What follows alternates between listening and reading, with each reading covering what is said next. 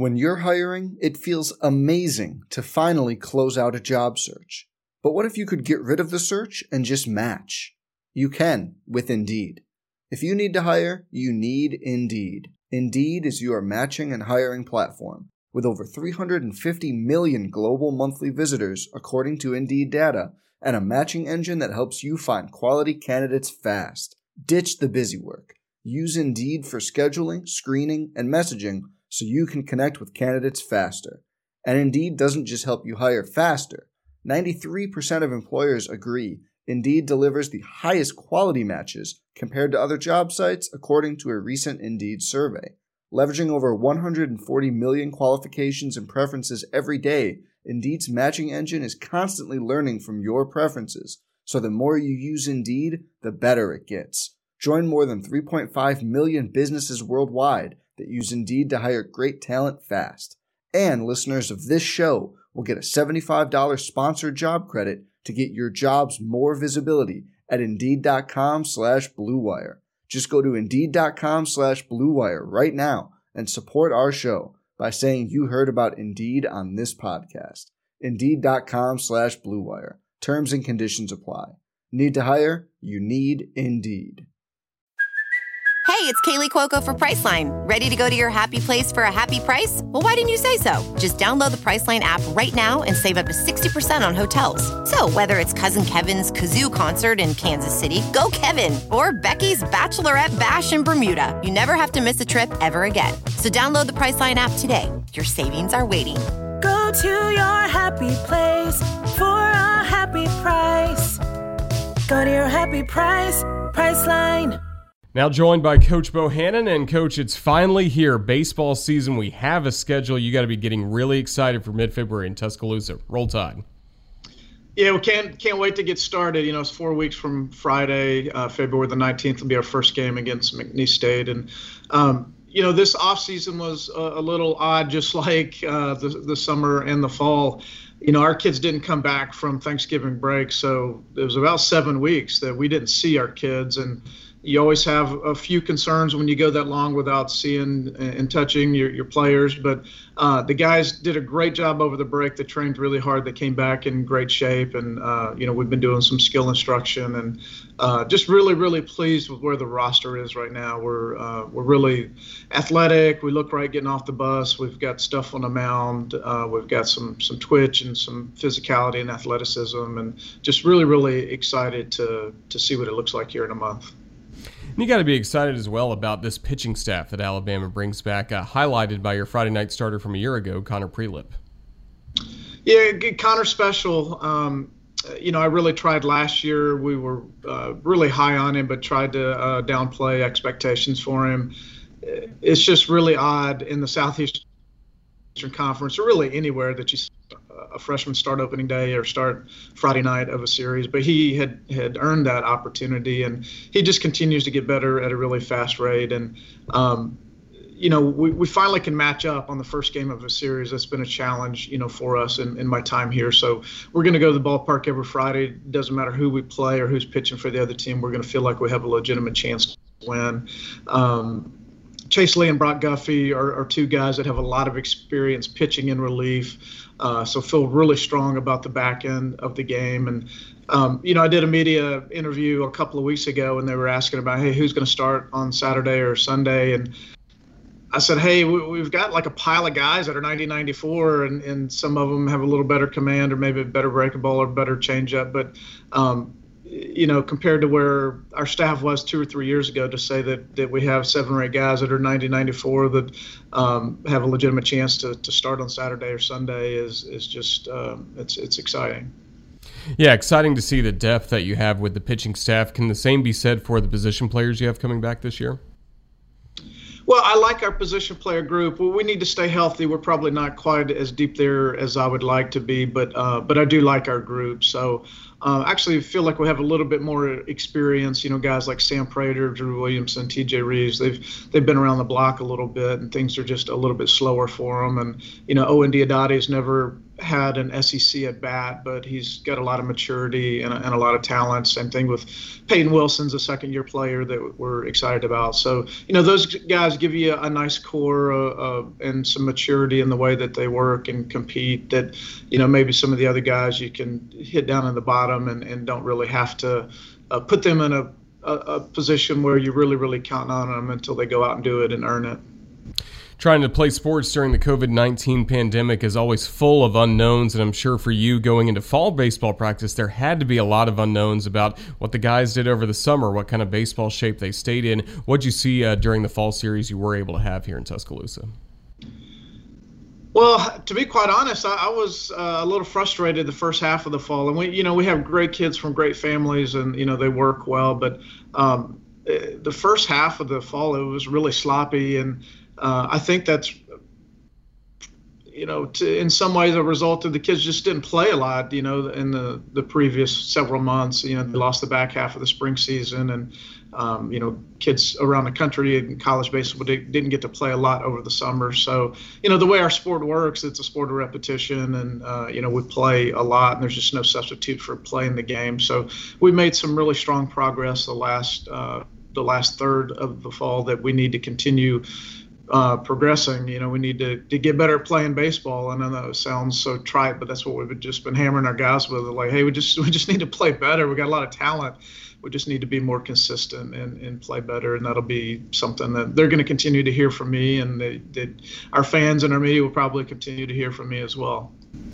Could that be something we see throughout college baseball? And we even saw it a little bit in Major League Baseball when they were able to resume last summer. The pitching was ahead of the hitting for a long time because you just can't replicate at-bats. And you mentioned the repetitions are so big, but, these guys have not swung a bat in a competitive game in a long time. Yeah, that's a good point, Roger. And just talking to my colleagues around the league, I think that's a common theme. One, that the scrimmages were sloppy around the country throughout the fall. And I think you're going to see more power stuff on the mound than you've ever seen before in college baseball. It sounds like there's just a pile of guys around the league that are, mid-90s. And I think you're probably going to see some more small ball earlier in the game, probably more strikeouts.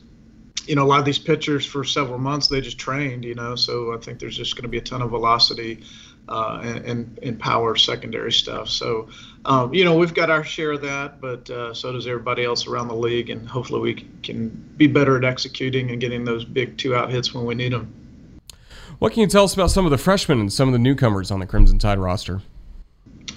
It's another good group, and this is finally the first time since I've been here where we don't have to really count on any of those guys unless they go out and earn it, and some of them will.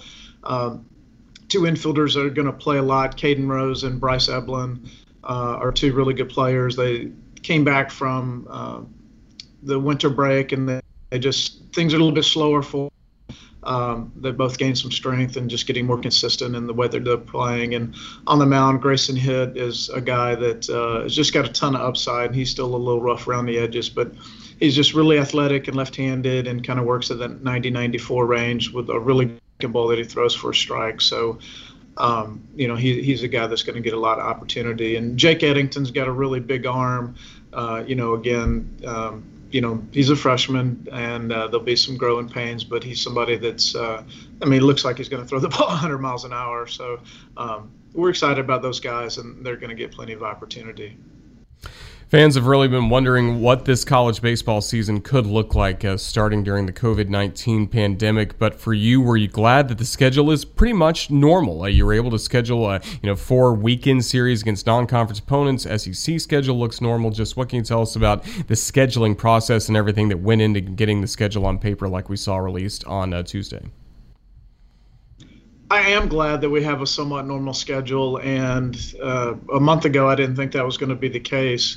If you look at all the other sports that have been played to this point, they had delayed starts and reduced schedules. So certainly thought there was a chance of that happening with college baseball, and just very thankful that as of right now that we're going to get to play a full 56-game schedule. These kids lost 2/3 of their season last year, and they just need to play. a lot of teams around the country have bigger rosters. We don't. We only have 2 seniors and 2 juniors. So in a year where rosters are bigger than ever before and there's more experience than ever before, we have 2 seniors and 2 juniors in a 34-man roster. But that's just kind of the dynamics of being at our university. So I'm excited about the schedule, excited that we're playing, a traditional 30-game league schedule, and really ready to get in the middle of it. Yeah, it starts off with McNeese State, and then after that, Wright State and Tuscaloosa, and then you get to go on the road to the College of Charleston, and it's always been a solid baseball program. You got to be excited for that trip in non-conference play. Those first 4 weeks are a little more challenging than they have been since I've been here, and kind of as I alluded to earlier, I expect us to be in a lot of close games in league play, and I didn't think that this group needed to play, a bunch of low D1 schools from up north. There's been times in the past where I really thought we needed a bigger margin for error early and needed to win to get some confidence. This group doesn't lack confidence. This group needs to play in some close games, and we need to make sure that we know how to win those close games. So, Wright State is a team that's in a regional most every year that's going to win their league. College of Charleston and Stetson are 2 schools that maybe the not so casual college baseball fans not familiar with them, but those are teams that are going to have RPIs in the top 100. So, this is not a schedule where anybody should expect us to start out 19-0. And we'll get off to a good start because we have a good team, but we need to play good teams because we're going to play 30 of those in type games in the league play. Yeah, that takes me right to one of my final questions. The SEC schedule announced as well. Some great matchups, not only on the road, but at home in Tuscaloosa, and even if it is limited capacity inside Sewell Thomas Stadium, I know you want the fans there and supporting your Crimson Tide. The SEC is, in baseball, especially the SEC West, is the toughest division in all of amateur athletics. There's probably going to be 4 teams in the West alone that'll be ranked in the top 10 of some poll. All 7 teams in the West, including Alabama, are going to be legitimate top 25 caliber teams. It's an incredibly difficult league. If you watch any SEC game, no matter who we play, you're going to see future big leaguers on the field. This is a really fun team. We have a good team. We have a very good team. We've got a lot of kids on the field that are going to be draft picks, and some guys are going to play in the big leagues. And if you're an Alabama baseball fan, you should be really excited about our schedule, about this group. Don't wait for league play to start to come out and watch us. Don't wait for us to get off to a good start. Just come see us. You're going to really enjoy watching this group. No doubt. Well, we know there are some individual workouts going on for the Crimson Tide. I believe full team practice will start on Friday the 29th, but just what's the work that's going to happen between the 29th when practice starts and then February 19th when McNeese State is in town to begin the 2021 season? Well, the kids are training hard right now, and we're just a little bit limited on how much time we can have with them. Luckily, the weather has really cooperated. So, they're getting into swing shape and fielding shape and throwing bullpens. And once team practice officially starts on January the 29th, we'll scrimmage a lot in that 3-week period until the 19th. So, just really pleased with where the roster is, and the kids are in shape, and they're really, really anxious to play. I think mentally we could play a game tomorrow and the kids would really compete at a high level.